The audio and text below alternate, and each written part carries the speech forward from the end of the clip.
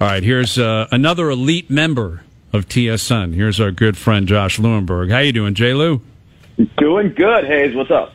Well, I'm trying to figure out what's up with the Raptors because, prior to that game last night, they were cooking, right? They had won, what did they won? 7 of their last 8. Now, they did not play great competition. A lot of games against Detroit, Orlando, the Jazz were in there, the Pelicans without Zion. Then they run into Cleveland last night and they lose by 25. So, which is more meaningful, the game last night or the previous, 7 or 8 games? Can you call me back in a week and I'll answer that question? Yeah. I don't know what to make of them right now. I'm choosing to take last night's loss with a grain of salt. I don't think it was too hard to see that coming, just given the circumstances. Second night of a back-to-back. No Fred VanVleet. You're on the road. You're facing not only a really good Cleveland Cavaliers team, but a team that the Raptors had beat already 3 times this year. It's really tough to sweep a team of that caliber, and I would imagine the Cavs had that in their mind going into the game last night. So, I'm not reading a ton into that, but at the same time, I don't know how much to read into what was probably their most successful stretch of the season to this point. As you mentioned, 7 wins in 8 games, but 5 of them came against bottom 5 teams.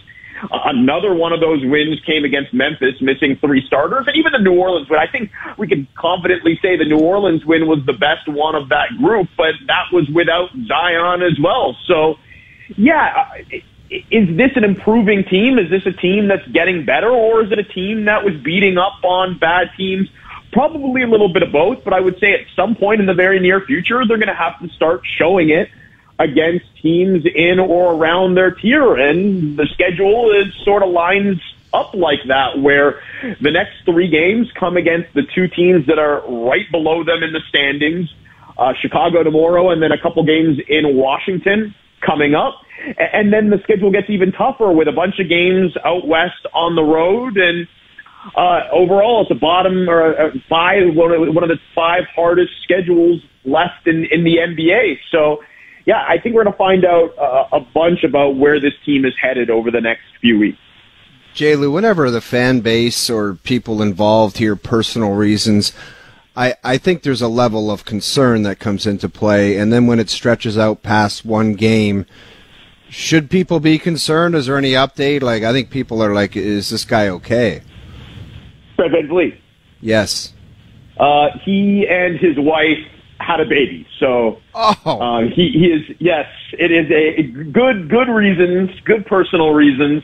He and his wife had their 3rd child, and as far as I understand, he's expected to be back tomorrow.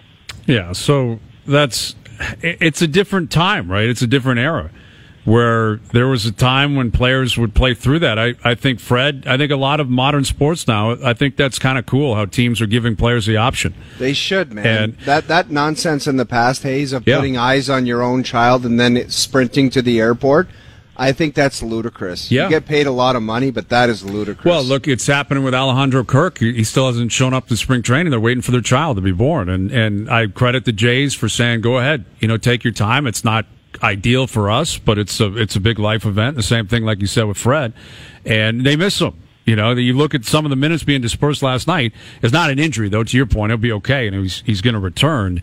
But that position, that depth at guard, it has not been there really since Kyle left, Josh. And when Fred's out, man, even though he hasn't had the greatest season, you can feel that absence.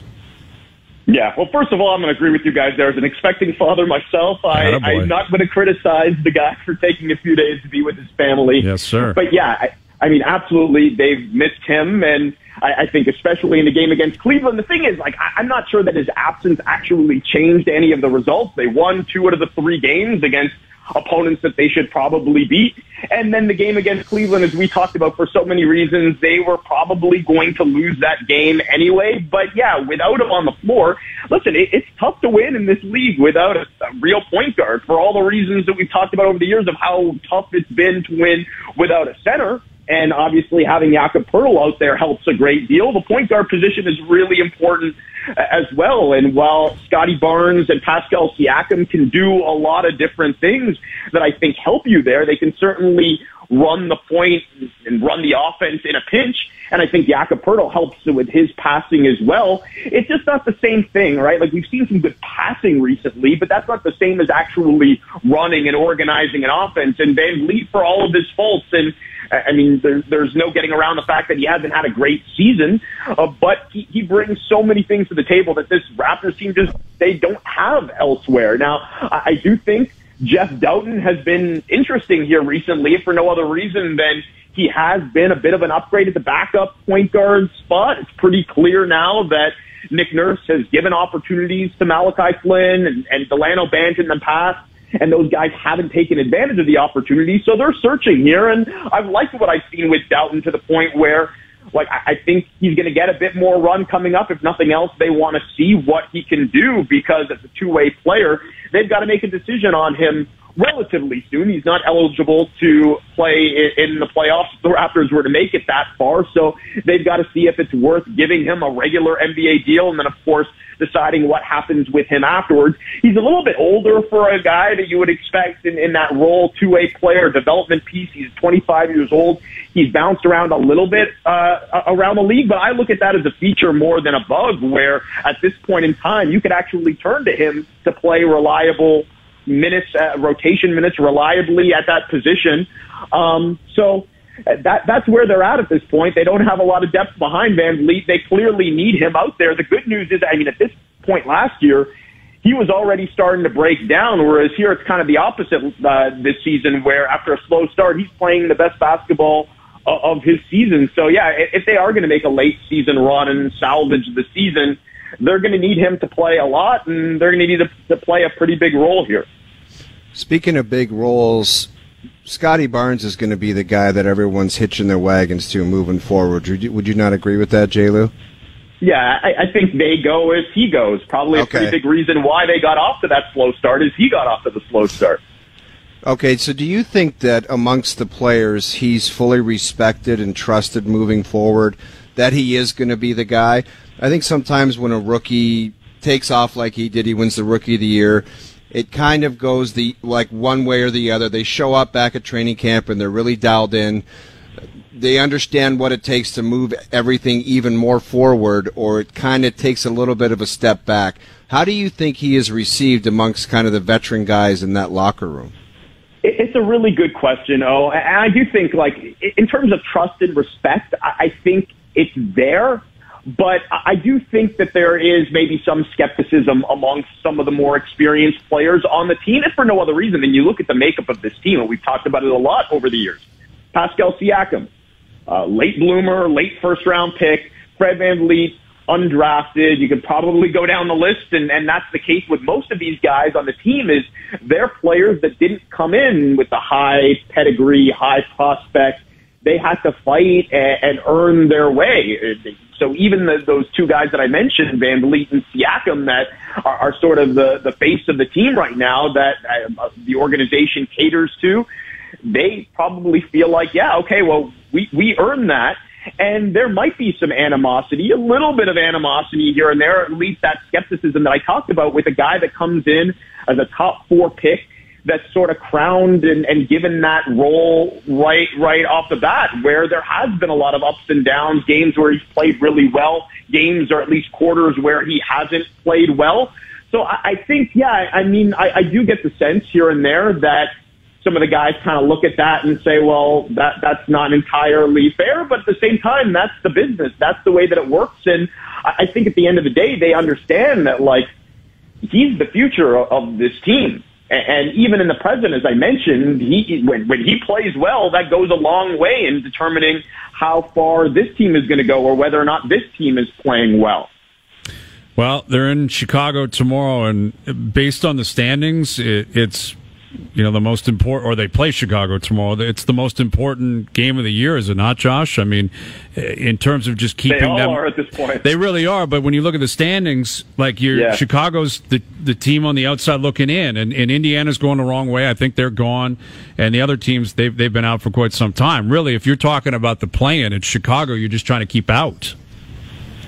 Yeah, I mean, obviously you want to squeeze into the play-in, but at that point, like, you don't want to be 10th, right? Like, then you got to win a couple of games in the play-in, both of them on the road, just for the right to squeeze into the playoffs and probably have a hard time with the first-seeded team. So anything that you can do from there, at least like, all right, you climb to 9th, and then all of a sudden you're hosting one of those play-in games. You climb to 7 or 8, and then you only need to win one of those games as opposed to 2. And obviously the goal for all of those teams in that mix is to climb up to 6. The problem is, like, the Knicks look legit, right? Like, they've had a good season. They've gotten better as the year has gone on. And even the Raptors, like, as they turn things around a little bit here over the last few weeks, the problem is the Knicks, like, they're still playing well. They've won, I think, 4 or 5 in a row. So the Raptors haven't gained a whole lot of ground on New York, even as they've been winning games here.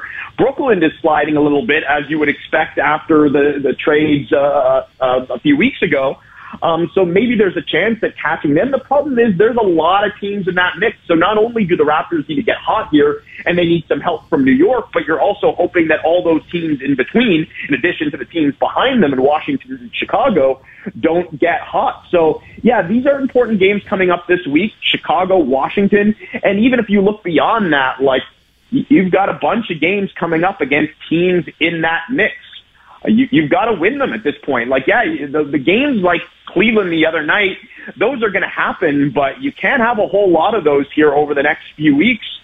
Really, like, to catch New York at the Knicks pace right now, you've got to go, I don't know, like 15-5, something in that neighborhood in order to catch them. That's going to be really tough. Not impossible. Not impossible, but considering this is a team that hasn't gone on long winning streaks at all this year, like, I don't know that based on the body of work we can feel confident. No, I don't think you can. I think it might be more likely that Brooklyn is the one that falls off. I mean, maybe if they really start to lose a lot of ball games, that is the spot that becomes available. But yeah, the Raptors they got to win a lot of games. Like, they're well aware of that. And it starts again with Chicago down at Scotiabank tomorrow night. You'll be down there all over it as always. Thank you for doing this, Jay Lou. We'll do it again soon. All right, guys. Talk soon. Josh Lewenberg, our Raptors reporter. And Chicago's a game and a half back of the Raptors, and they're a half game behind Washington for the 10th seed. So the Raps are currently in 9th, which means they would host that play-in game. If they won that, they would go on the road, as of now, either at Miami or at Atlanta. So it's not very compelling, whatever you want to call it. Not overly compelling. No, it's not. But and I'm not as fair weather as you've got to go to the NBA Finals to get my interest, but they're in the no man's land where it's just you can win 4, you get people's attention, and then you drop a game, and then you get spanked, and then it's like, okay, you're not that good. And then you glance at the standings, and a team like the Knicks, they're just the Knicks. They've been the Knicks forever, and they're ahead of them. So it's like, what are you actually doing? Yeah, that's what I think a lot of people are wondering, and that's why it's no man's land. Yeah, they are. That's where they are. Yeah, it's the worst place to be. They're not in a position to likely win a lottery. I mean, that's not what they're pursuing right now. And with every win or every run where they pick up a lot of wins, those odds become less and less, and they're going to get in. And so you're not in that situation, and you're not Boston, Milwaukee, Denver, Clippers, Memphis. You're not one of the big boys that have a legitimate shot at winning a title. They literally are defined as a middle of the ground team. That's what they are. I asked J. Lou about Scotty Barnes. Did they not blow it up and go scorched earth to protect him, and they didn't want him to be doing that the rest of the season? I think it's possible. I think, why else wouldn't they have done it? I think Masai, he believes in the culture of winning, and what that means is you are always trying. And I agree with that philosophy. I think it's very dangerous to completely bottom out. It may be beneficial if you get that one guy. If you win the lottery and you get that one guy, then I think it's worth it. But if you are constantly awful and you don't get that one guy, if you're Detroit, now maybe Cade Cunningham is that guy. He's injured now. Who knows? If you're Houston, although Houston had a great run for a while, and it's only been a few years where they've really had to pay for it. Orlando. Like, Charlotte and Orlando have been awful for a long time. Forever. And it's all in Detroit, the same thing. They're always waiting to turn it around, and they just don't do it. How has Detroit or Orlando not landed a guy that's kind of put them over the top? And they've had first not picks. Over the top, just over the edge, like where it's like, we're not going to be. Yeah. Just by the talent level that we just drafted, we're not going to be garbage. Right. Like those are the two recipients of the last 2 first overall picks. Yes. Right? Like Banchero and Cunningham. And they're just not good enough, right? Like Wembanyama is a different level. If you get that first pick, it's got to be LeBron.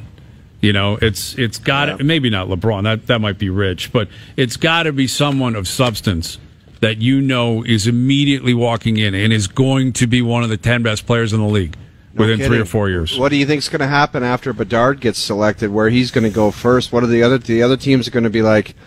Well, now we really got some work to do. Yeah. And we're really in one because we were tanking for that guy, and now he's not on our team. And what the hell are we going to do You're now? searching for a generational player again, and you're still going to be bad. That's your reality. Same thing with the NBA. Our best bets brought to you by FanDuel. Still to come. Overdrive continues. TSN 1050 and on TSN 2.